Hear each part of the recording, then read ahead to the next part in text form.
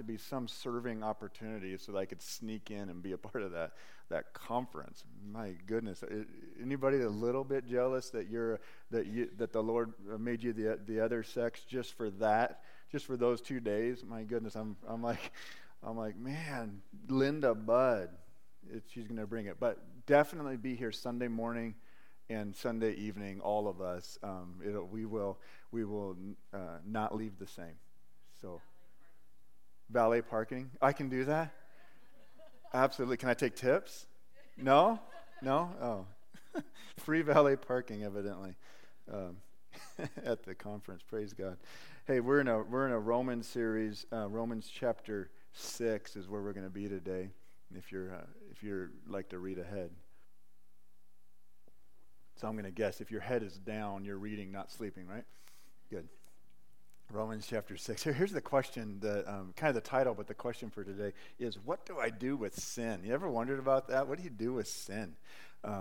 You know about it, kind of. You talk about it a little bit. It's every once in a while preached about, but not often. And what do I do with that? And sometimes there's some unsaid questions that we just internalize and we just don't want to really ask about. And so then I get the privilege of just kind of talking about it here, and again, another one of those Holy Spirit goosebump messages, right? But this will be good. So I'd listen up. This might change your life, actually. Wouldn't that be great?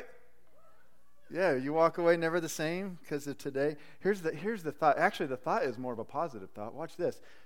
God's gift of eternal life isn't just a one-time transaction. We can choose to step into that every day.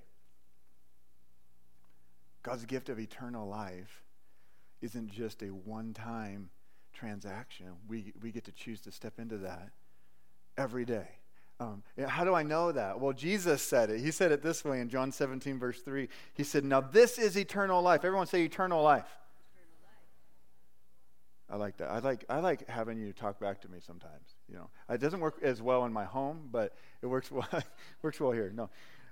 All right, John 17:3. "Now this is eternal life, that they know you." Jesus is talking here. This is, a lot of people call it his high priestly prayer.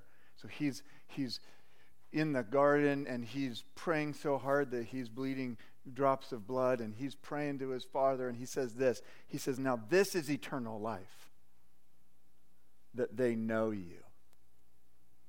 And then he defines what that means. The only true God and Jesus Christ, whom you have sent. And so I would submit to you that we can intentionally step into eternal life every day. Hopefully there was a moment or a series of moments that led you to a decision where you one moment weren't going to heaven and the next moment you were. Hopefully there was a decision at some point where you said yes to Jesus. And how many know that when you said yes to Jesus, that means that you've got a one-way ticket to heaven, and that's good news, right? But what we also, hopefully you know, if you don't know, you're going to know today, is that promise of eternal life. Yes, it's then, but it's also now. That Jesus says, "I came that you may have" what? Life. And life to the fullest. Life, some places say life abundantly. And so I would like to submit to you that his plan for you isn't that you just hold on really, really hard and just kind of plow through and live way below the standard so that someday maybe you could have eternal life. Like maybe his plan for you is to walk in eternal life right now. What would you think? Is that a good idea? All right. The opposite of eternal life would obviously be death.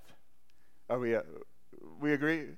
I mean, I'm not the sharpest tool in the shed. I'm not the brightest crayon in the box. Sometimes one fry short of a Happy Meal. But I would just submit that the opposite would be death. Listen to this. You've probably heard a quote like this before. I didn't make it up. "Sin will take you further than you wanted to go, keep you longer than you wanted to stay, and cost you more than you wanted to pay." Anybody resonate with that? You're like, "Yep, that happened." Yeah, no matter what we're talking about, when we talk about the topic of sin, man, you step out into it, and whether you were deceived into it or it was a choice or what, you never in your mind think, hey, I want my life to be all messed up. No one ever wakes up and, it's like that. You remember that commercial back in the day where someone, said something like, when I grow up, I want to be a junkie. Like, you remember, was that just me? I was the only one that heard that commercial? Like, that's, she said, yes, you were the only one. Nobody says that. We kind of tiptoe into this place where it's just like, it's not that bad, right? And sometimes we don't even think we're really that far away from the goal. And eventually, sin takes us farther than we wanted to be, farther than we even imagined that we'd be. And we're there. And then it keeps us, we end up staying quite a bit longer than we wanted to stay. Anybody resonate with that? That not only did you go farther, but you stayed longer? And then how many know, and we're not just talking dollars, it could be dollars, but it cost you something. And it cost you more than you originally planned on and more than you were willing and wanted to pay, but you had to pay it. Amen. Amen. I want to define sin really quick, and then maybe share a story or two or 9 or something. A lot of times people, when we say sin, all over there might be different definitions all over this room. So I'd like to share a definition that kind of just evens the playing field, and that all of us would be like, okay, so that's what we're talking about. And I believe this is a biblical definition. Sin is simply missing the mark. And actually, the word sin is an archery term. Do we have any archerers in here? Anybody? A couple? Yeah. Oh, right in the back. Right. And so imagine a bullseye. And you shot the arrow, and I'm going to imagine that I'm really good at this. I've heard that it takes like lots of practice and lots of muscle memory and all this. But imagine you're aiming, and there's the bullseye right there, and then instead of hitting the mark, you're like 5 feet off the target. Would anybody agree with me that that's a sin? According to the definition of missing the mark, if you don't make even the target, if you're not even on the target at all, especially missing the bullet, if you're off. Anyone ever played darts? Everyone went to a dart room and you're like, somebody missed, because there's holes all over the place. We all know if there was a dart room in my house, that there would be holes all over the wall, and the target would be clear. It would be, we could sell that in a garage sale and make some money, because it would be hole-less. You missed the mark by 5 feet. That's called sin. Now imagine. Now who was the archer in here? We had a couple. Imagine Jennifer Hewen. You're pretty good, and you get it. And like, there's that, I don't know how big the bullseye is, but imagine you're just like a millimeter off. In my book, that's pretty good. Like, that's close. That's really close. That's better than me. And in fact, but you know what they say about close? That only works in like horseshoes and hand grenades. So actually, close doesn't work for you, Jennifer. If you're just a little bit off, you still missed. How many know that that's also called sin? And so if we're going to now, some people have this thought that all sin is equal. Can I just debunk that not all sin is equal? Not all sin is equal. In the sense that, how many know that not all sin carries the same consequences? Okay? Not all sin carries the same consequences. As far as there might be a sin that where somebody commits a sin and it physically leads to a physical death. There might be a sin and a lot of people are affected, or things like that, right? Can we at least agree that based on consequence, that not all sin is equal. Like when my little girl is afraid and tells a little white lie because she doesn't want to get a spanking, right? Versus the person that murdered. Can we agree that the consequences of those are different? But how many know that regardless of the sin, when my daughter told a little lie because she didn't want to get a spanking, and when this person over here murdered somebody, that there's equality in the fact that regardless of if it was a little bit off or a lot bit off, they both missed the mark. They both missed the mark. And they both, because of that, missed what? Eternal life. Both missed heaven. Both have to get back into right relationship with God. Are we on the same page as defining sin? For me, I remember when we're talking about sin and failure, and now we know that regardless of who you are in here in your story, that we have. Do you remember a few weeks ago, chapter 3? We all have what? Sinned and fallen short of the glory of God. So we all have a story. Some of you, your story, like you would never want to tell anybody about it. And some of you, you're like, oh, yeah, I did this, blah, blah, blah. Yeah, I lied too one time, But regardless of where we're at, so for me, I was thinking, one day, years ago, I was thinking about this topic of failure and sin and coming from my family. If you've been around here long enough, I've shared stories about being a fourth-generation pastor, meaning my great-grandpa, not only was I a fourth-generation pastor, I was a fourth-generation Christian. My great-grandpa one day decided that even though the whole family were a bunch of sinners, he decided he was going to do different. And he started a course to where I get to now walk in that legacy, which is a really cool thing. But in that, I was struggling with the fact that the Lombard side of the family, there was nobody with a story of, I used drugs and one day God saved me. Nobody with a story of living on the streets and shooting up heroin or sleeping with a bunch of people. Nobody with the story of alcoholism and anything like this. There was none of that. In fact, everybody just had a story of, I found Jesus and lived for him for my whole life. From the age of 2 weeks old. It was like, that was like the Lombard story. Everybody, oh, so you're a missionary, or you're a worship leader, or you're a pastor, or you work at a church, or everybody.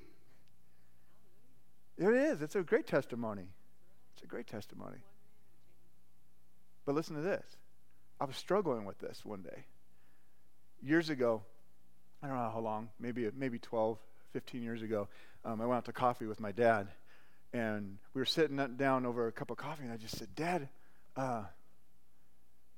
so this is what I appreciate about our family. Like, it would seem like all of us are going after the Lord, and everybody's like serving Jesus, and like, what a story, what a legacy. And so I praised that. And I also said, this is what I also know about our family. If I were to mess up, like if I were to do something like publicly sin or something like that, I know this about my family, every single one, that I would be accepted and loved. Isn't that a cool thing? I know that I would be loved. I know that the arms would be around me, and the people would weep with me, and we would get through this thing together. I know that. And I've seen that happen now with others in our family. But watch this. At that point, this was the other thing I told my dad around coffee. I said, but I've never heard of or seen anybody in our family fail.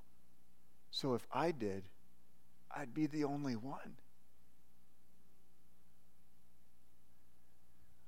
And was really confessing that there's been this performance thing in me of having to live up to a certain unwritten code, an unwritten standard in my life. And if I did mess up, you better keep it quiet because you're the only one. And so what happens? Guilt and shame and all of this stuff.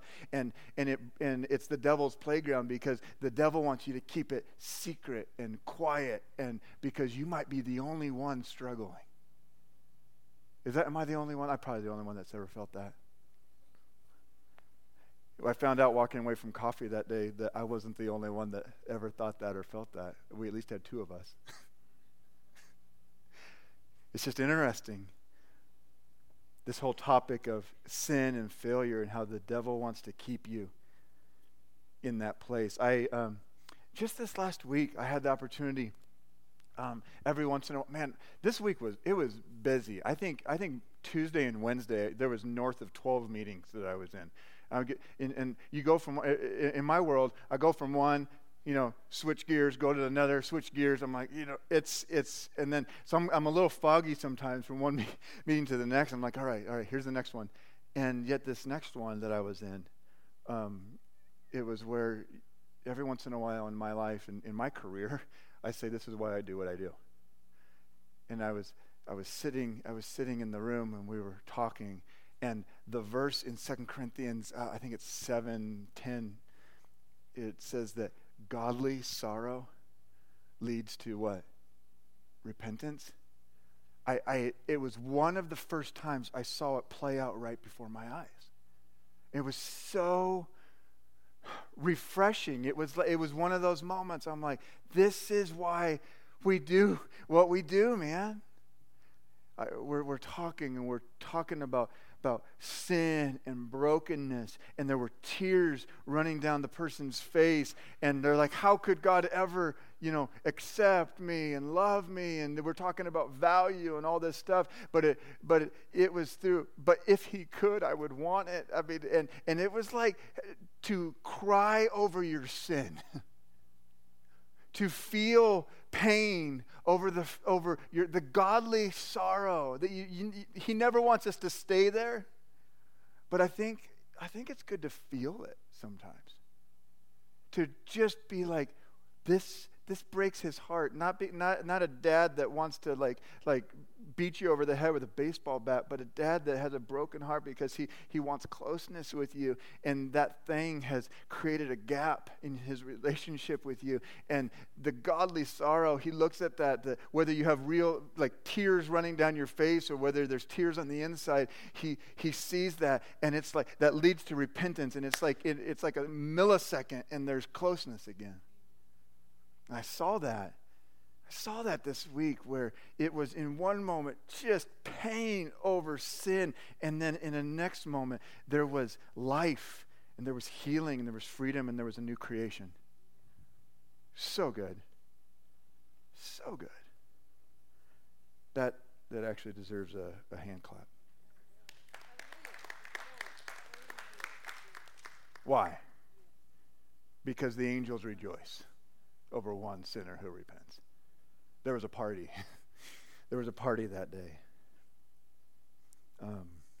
So we think about this, and then we immediately we talk about grace and righteousness and all this, because the majority. I'm not going to sit here and assume that every person in this room or that hears this is saved and going to heaven, but the majority in this room, I would say, are going to heaven. Mainly in the fact that I see you regularly, and it would seem from the fruit of your life that there's a pursuit after God. But I don't want to assume everybody. I would just say the crowd I'm talking to, likely you're going to heaven, and yet these scriptures still apply to those even after we've accepted Jesus. And one of the questions that we have when it comes to sin is, what do I do? What do I do with sin? When we talk about righteousness, I love one of the best places to go if you're wondering about grace and you're wondering about all of that stuff. There's a man in Texas. His name's Robert Morris, and I've always I feel like he just lays it out. There's a series that he did years ago called Overwhelmed by Grace, and another one similar called Amazing Grace. And there's lots of resources out there. But if you're just looking for hey, I just want more on the topic of grace, look up Robert Morris.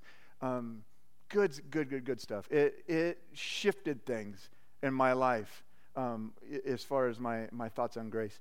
And he tells kind of an example, and he talks about, he says, imagine this. Imagine God was giving us all a test. That we're all sitting in a classroom, we've all got a test, And he says this. He says, if he gave you this test, and then he said, now, by the way, you have to score 100% on this test in order to pass. And if you pass, well, that's eternal life. That's going to heaven. If you fail, well, that's hell. That's death. Bad news. And then he says, well, by the way, you've been taking this test since the moment you were born. And if you miss one, you fail. You miss the whole thing. All of a sudden, air gets sucked out of the room, and you're like, this is hopeless, right? And then he says this. He says this. Now, my son Jesus took the test, and he scored 100%, and he would like to give you his score. What? Anybody, would you take that score? Would you take me too. Absolutely. I would take that score. Here's another example. He talks about bank accounts. He talks about how Jesus, in Jesus' bank account, if he had a bank account that was full, his bank account is full of righteousness.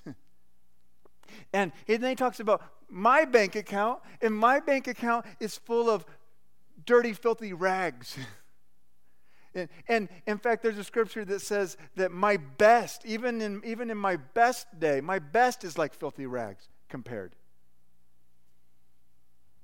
to God's glory and God's righteousness. And so we look at this, and one account is full of righteousness, and one account is just full of dirty and sinful and all of that type of stuff. And he says this is what happened, is that God took all of my dirt and sin and took it out of my account and put it in Jesus' account and said, you die. And took all of Jesus' righteousness out of his account and put it in my account and says, you live. Oh, isn't that amazing grace? How sweet the sound that saved a wretch like me. Wow. Isn't that worth celebrating over? His grace is so complete.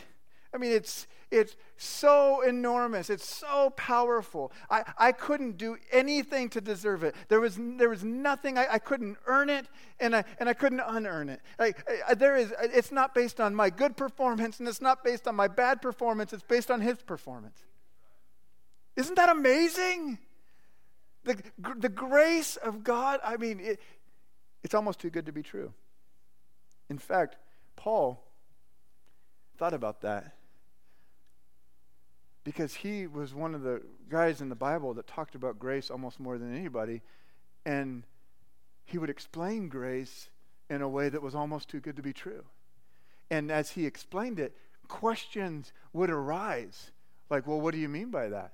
Does that mean this? And does that mean? In fact, here's one of the questions that would come up. Because God's grace is so powerful and so complete, questions like this would come up. Romans chapter 6, verse 1.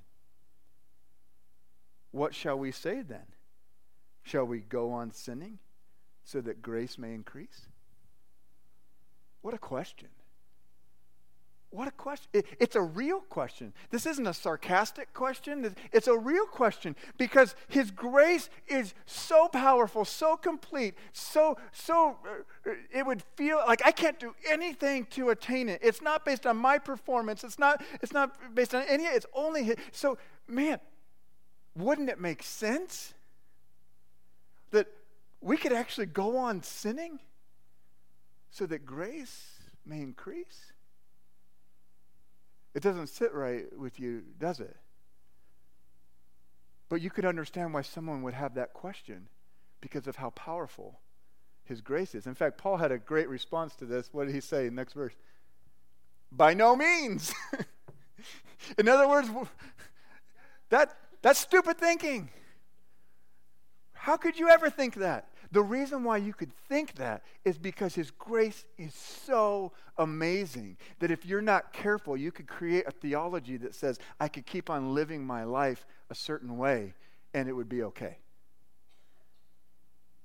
And it's because of how amazing his grace is that we get weird theology on both sides of the argument.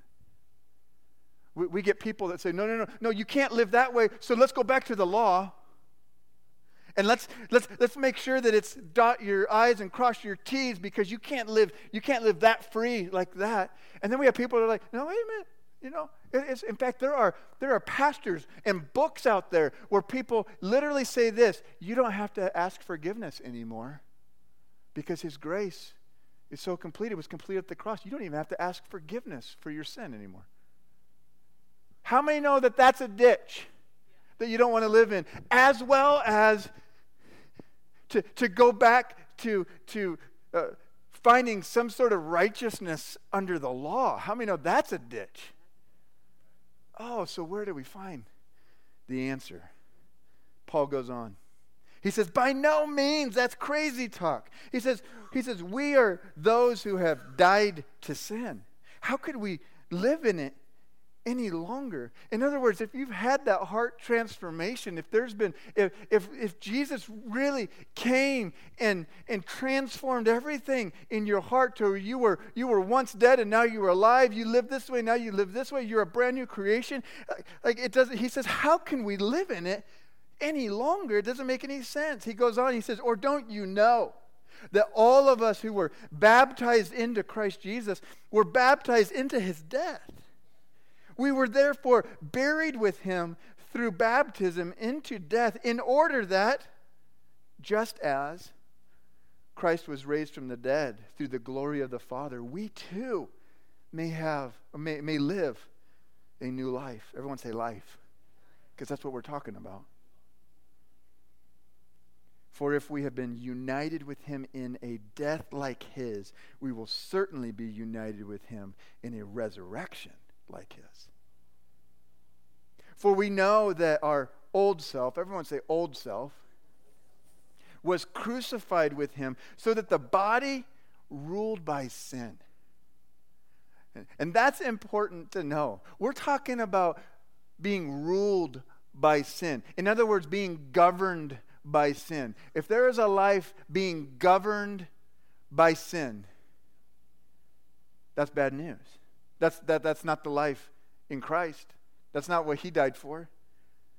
It says that so that the body ruled by sin might be done away with, that we should no longer be slaves to sin. If you're a slave to sin, then sin is your master and tells you what to do. Because anyone who has died has been set free from sin. His logic, Paul's logic was, if you have died, then you are set free. How many know if you physically died, you're set free from sin? Anyone would agree with me? If you physically die, you are set free from sin. He says it's like the same thing. If you die in Christ, it's like you are set free. It doesn't make any sense logically that you would still live the same way, because it's almost impossible. Now, we know this. There's a disconnection there. Because how many know that there's times when we still sin, unless you are lying? And that's a sin. Good point. Verse 12 says this: therefore do not let sin reign in your mortal body, so that you obey its evil desires. What do I know about this verse? That I can let it reign. Paul says, don't let it reign. And in other words, he doesn't say that now it's impossible to sin. No, there's still a propensity towards sin. He says, so I like it. Was it Bob Newhart? His counseling approach with somebody was, knock it off. Knock it off. Just stop it. Stop it. That's what Paul's saying here, I think. Knock it off. Do not let sin reign in your mortal body, so that you obey its evil desires. And then he goes on, verse 14, watch this. For sin shall no longer be your master. And this phrase is interesting. Because you're not under law, but under grace. Now that's interesting. Because you would think, wait a minute, it'd be much easier for sin to not be my master if I was under law. If I was crossing my T's and dotting my I's, wouldn't you think It would be a whole lot easier to not be under sin, to not be under the control and the mastery and be enslaved to sin. Wouldn't it be so much more easier to fall into sin if I just operated under grace? But what's the truth here? Paul's saying, no, wait a minute. The grace we're talking about, the grace that comes from God, His grace is actually so powerful that when you receive His grace, when you receive that, it actually empowers you to live right. This isn't just a get me out of jail grace. This isn't just a I live my life and then deleted. No, this is it includes that, but it's a grace that empowers. It's a grace that man, I actually desire more often to live right than I desire to live wrong. Like His grace is powerful. It's that powerful. It's that complete. That the deception is, well, let's emphasize rules because I don't want to sin.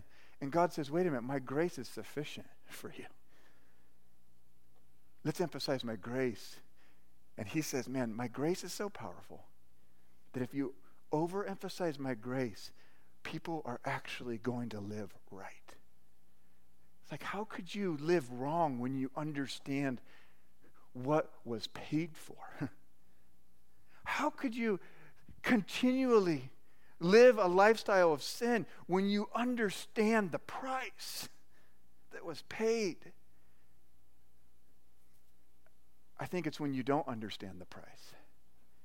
I think it's when you don't realize your sin.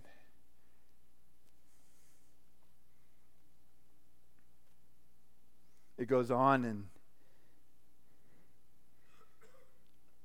I think it's verse 15. It says, What then? Shall we sin because we're not under law but under grace? By no means. He says it again. Don't you know that when you offer yourselves to someone as obedient slaves, you are slaves of the one you obey? Whether you are slaves to sin, which leads to death, or to obedience, which leads to righteousness. Do you know that you can be a slave to obedience? I would try that one out, see what happens. In fact, he says in other places that actually that's how you love Him. That's how you prove your love to Him, by obeying Him in John 15. Verse 18 says, you have been set free from sin and have become slaves to righteousness. In other words, once sin was controlling your life, and now righteousness controls your life. That's good news. That's good news. When you were slaves to sin, you were free from the control of righteousness, verse 20. But now you have been set free from sin and have become slaves of God. That's good news. Man, how many want to be a slave of God? There's this paradigm, this paradox that we live in, that we are a friend of God, we are a servant of God, we're best friends, and we're also slaves. We're a slave of God, and it's actually freeing to be a slave of God. The benefit you reap leads to holiness, and the result is eternal life.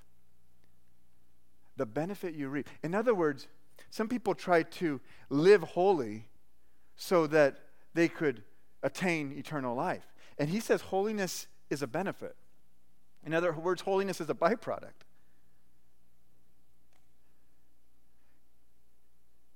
As I am a slave to obedience, a slave to righteousness, really a slave of God, out of this incredible relationship and overwhelming grace, the byproduct becomes holiness. You don't have to try to become holy. You will be. It will be a byproduct of your life. And then he wraps up this whole thing with a verse that we pull out of Romans 6 to lead people to the saving knowledge of Jesus, but it's nice to read it in context, because verse 23 says this: for the wages of sin is death, but the gift of God is eternal life in Christ Jesus our Lord. In other words, what you earn because of sin is death. Sin leads to physical death. We know there's certain sicknesses and diseases, there's certain consequences because of sin that it can lead to a physical death. I think we could agree with that. How many would believe that it would lead to an emotional death? That you could be alive, your heart could be beating, your brain waves could be functioning, and yet you're living like you're dead. That sin could actually rob your emotional life. And then would you agree with me that sin, unrepentant lifestyle of sin, could lead to a spiritual death, a forever separation from God in eternity? And how many know that that's not what we want? We want to live eternal life in Christ Jesus, our Lord. For the wages of sin, what I earn. I imagine if I'm working a job, I am putting in time, I am putting in energy, the result of all of my work, I earn something. And he's using the same example. All of your time, all of your energy, the result of your sin, you earn death. There's been a common misconception about Jesus. It's actually less of a misconception and more of an incomplete answer. How many of you ever heard someone say that Jesus took our place on the cross? Yeah, and no one wants to raise their hand now because they're like, wait a minute. Watch this. Imagine, and again, I stole this story, but nothing's new under the sun. He probably stole it too, right? Imagine a courtroom scene. I got to share this week with multiple people. It's just an amazing example. Imagine a courtroom scene. And somebody close to you was, murdered or violated in a way unspeakable, and this person is on trial for doing that, and you're sitting in the courtroom watching this whole thing play out, and there's a judge and there's lawyers on both sides, and the jury comes in and they are announcing a verdict of death. It's a death sentence. And right as the jury announces the verdict of a life sentence, someone bursts in from the back of the courtroom and says, wait, I want to take their punishment, kill me instead.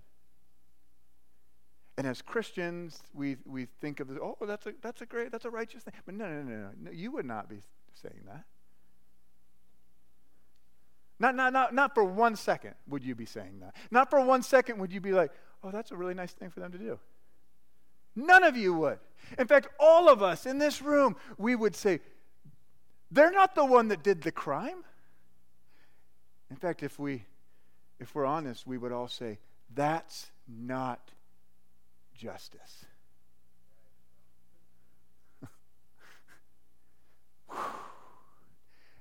And yet we have really attributed that scene just like that to Jesus and us.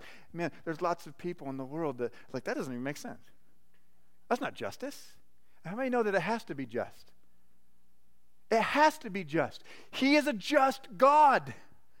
He has to operate in justice. If for one moment he stopped operating in justice, how would he know that he wouldn't be God? So how could it be just? Well, it becomes justice in Scripture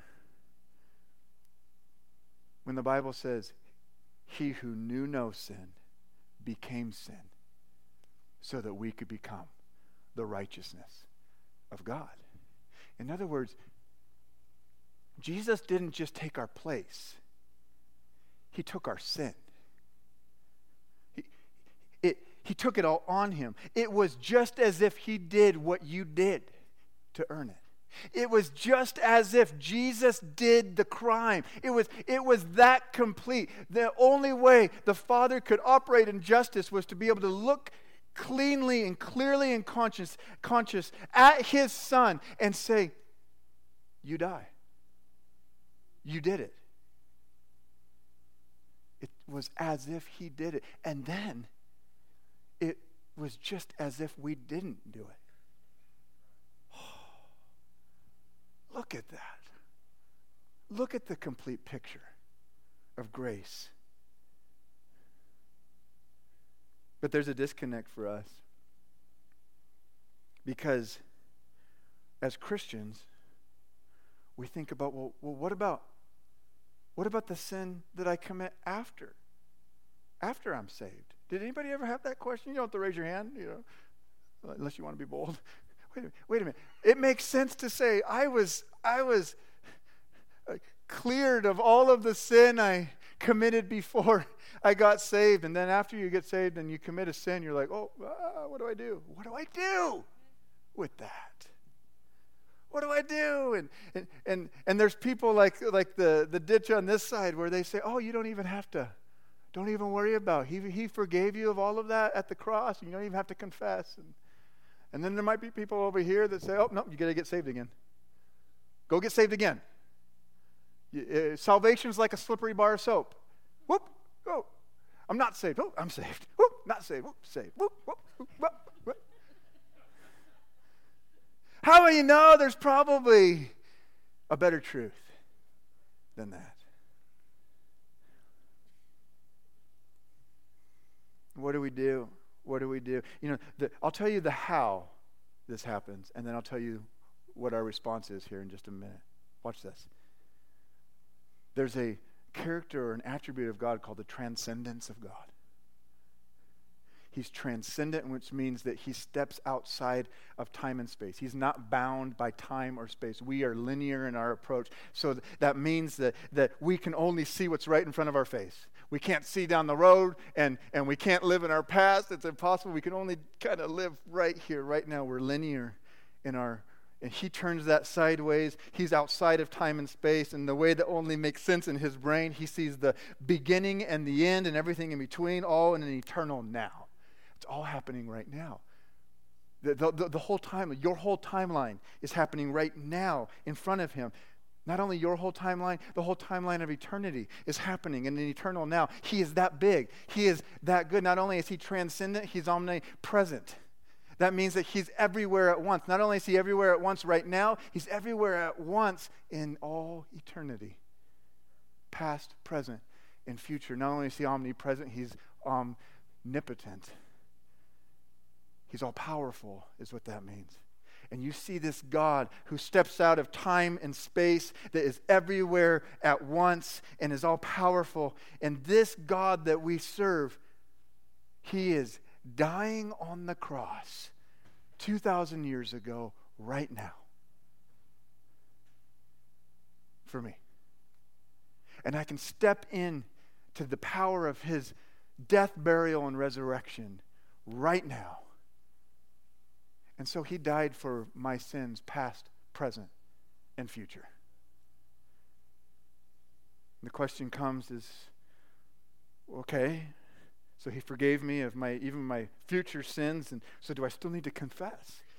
Do I still need to confess my sins? He already forgave me. Do I still need to confess my sins? And that's the question of the hour, isn't it? Because while it's true that he forgave me, this is the truth that I hope that we could all walk into today. I still need to receive his forgiveness. Or I like it this way, I need to step into his forgiveness. It's already done. He already forgave. It was that powerful. He doesn't have to think. When you come to him, he doesn't think about it. It's not like well, I'll get back to you tomorrow. No. When you come to him, he's already forgiven, but I'm stepping in to his forgiveness. And how do I know that? Because the Bible says this, and here's the verse, here's the few verses that we watch. If we claim to be without sin, we deceive ourselves, and the truth is not in us. Don't be that. Don't be the self-righteous people. That's actually sin. But if we confess our sins, he is faithful and just and will forgive us our sins and purify us from all unrighteousness. And if we claim we've not sinned, we make him out to be a liar, and his word is not in us. I love this. Man, there's a beautiful principle here. You're like, what's this have to do with eternal life? Everything. Not only the initial time that I confessed and I received salvation. But there is a spiritual principle, I would say a spiritual discipline or a spiritual habit. The Catholics actually maybe get this. It's a principle of confession. But you know this? You can't confess what you haven't acknowledged. James 5 also talks about confession. He says this in verse 16, therefore confess your sins to each other and pray for each other so that you would what? Be healed. I think that's physical and emotional. I think it's heart healing as well as your body. And the prayer of a righteous person is powerful and effective. Confession is one of the ways to continually walk in the eternal life God has for us. To make a habit of saying, what did King David do? How did he do this? He said, search me, O God, and know my heart. Test me and know my anxious ways or my anxious thoughts. And lead me in a way everlasting. Oh. But here's the danger. When you don't recognize it as sin or you start to justify your sin, you go down a dangerous path.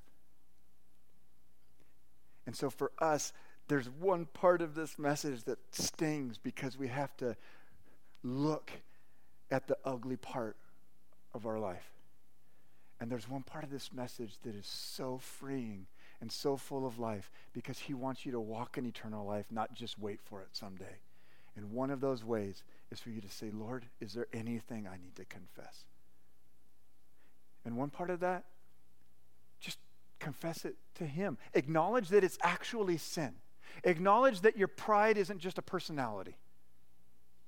Acknowledge that your self-righteousness is actually sin and you're not just the holiness police.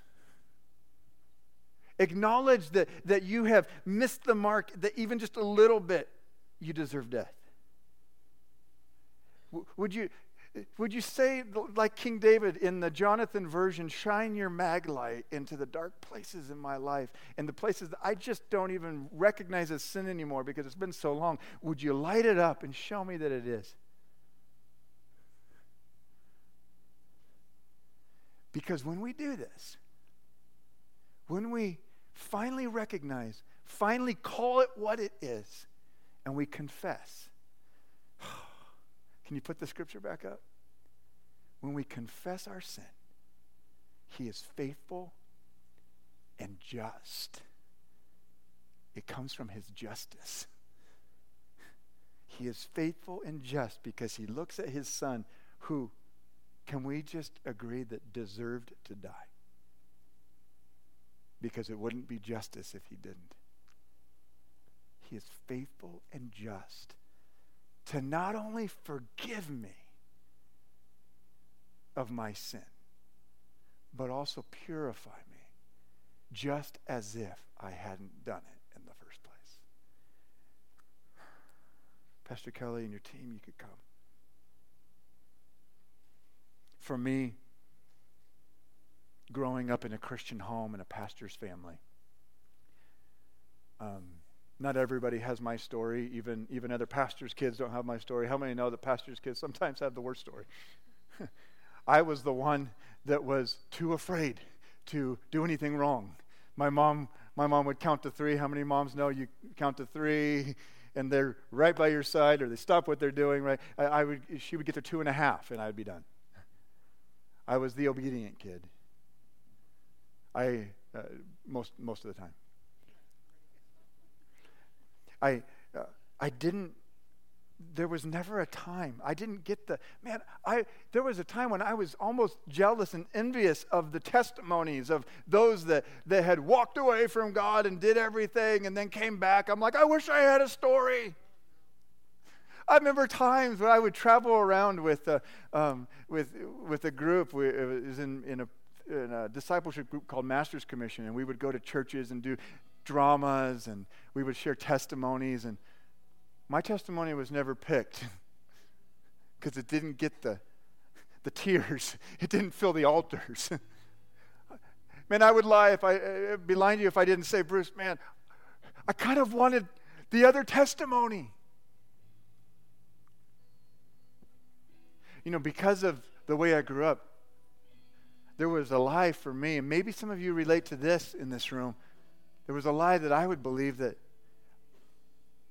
I was a little bit better than other people. That I never did what they did. They didn't have as much self-control as me. And knowingly or unknowingly, there was this self-righteousness that would rise up, and I had to confess that. I had to really, truly come to the understanding that the ground is level at the foot of the cross. That the confession that works for the story of the rags to riches is the same confession that works with the person that says, I never did all that stuff. And yet the confession that brings me into right relationship with God is the same confession that brings them into right relationship. And we're the same. At that point, the ground is level at the foot of the cross. Some of you needed to hear that this morning. Some of you this morning, the Holy Spirit's working. In fact, could we stand this morning? And some of you just need to admit to yourself and to God, maybe even to nobody else yet, but to yourself and to God, yeah, that's sin. I just call it what it is. I recognize it as sin so that you can confess it, receive forgiveness, and be purified of all unrighteousness. Because if you don't confess it,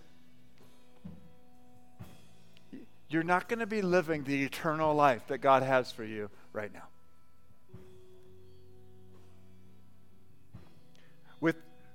With the altar empty and all the prayer teams in their seats, would you take a moment as Pastor Kelly leads us and just say, search me and know me. And in a few minutes, I will invite the altar workers and I'll release us and let us go. And if you'd like to stay, you could stay in your seat. You could come forward and be bold. But could this be a day that we don't leave this sanctuary until we've done business with God, like my grandpa used to say? All over this place, Holy Spirit, come. The Holy Spirit that convicts and draws us into right relationship with God. Every voice that's not of the living God, we silence right now. Every voice of condemnation, we silence right now. Every voice that would bring guilt and shame, we silence right now. You're not allowed to operate. You're not allowed to speak in this room. But Holy Spirit, you're allowed to speak. You're allowed to speak to hearts. You're allowed to point out anything you'd like to point out. And Lord, we just ask that this would be a holy moment where we are drawn into a closer relationship with you than we ever have, that we actually get to experience your eternal life today. In Jesus' name. Let's worship for a minute as Holy Spirit's working on our hearts, and then in a minute we'll invite our altar workers.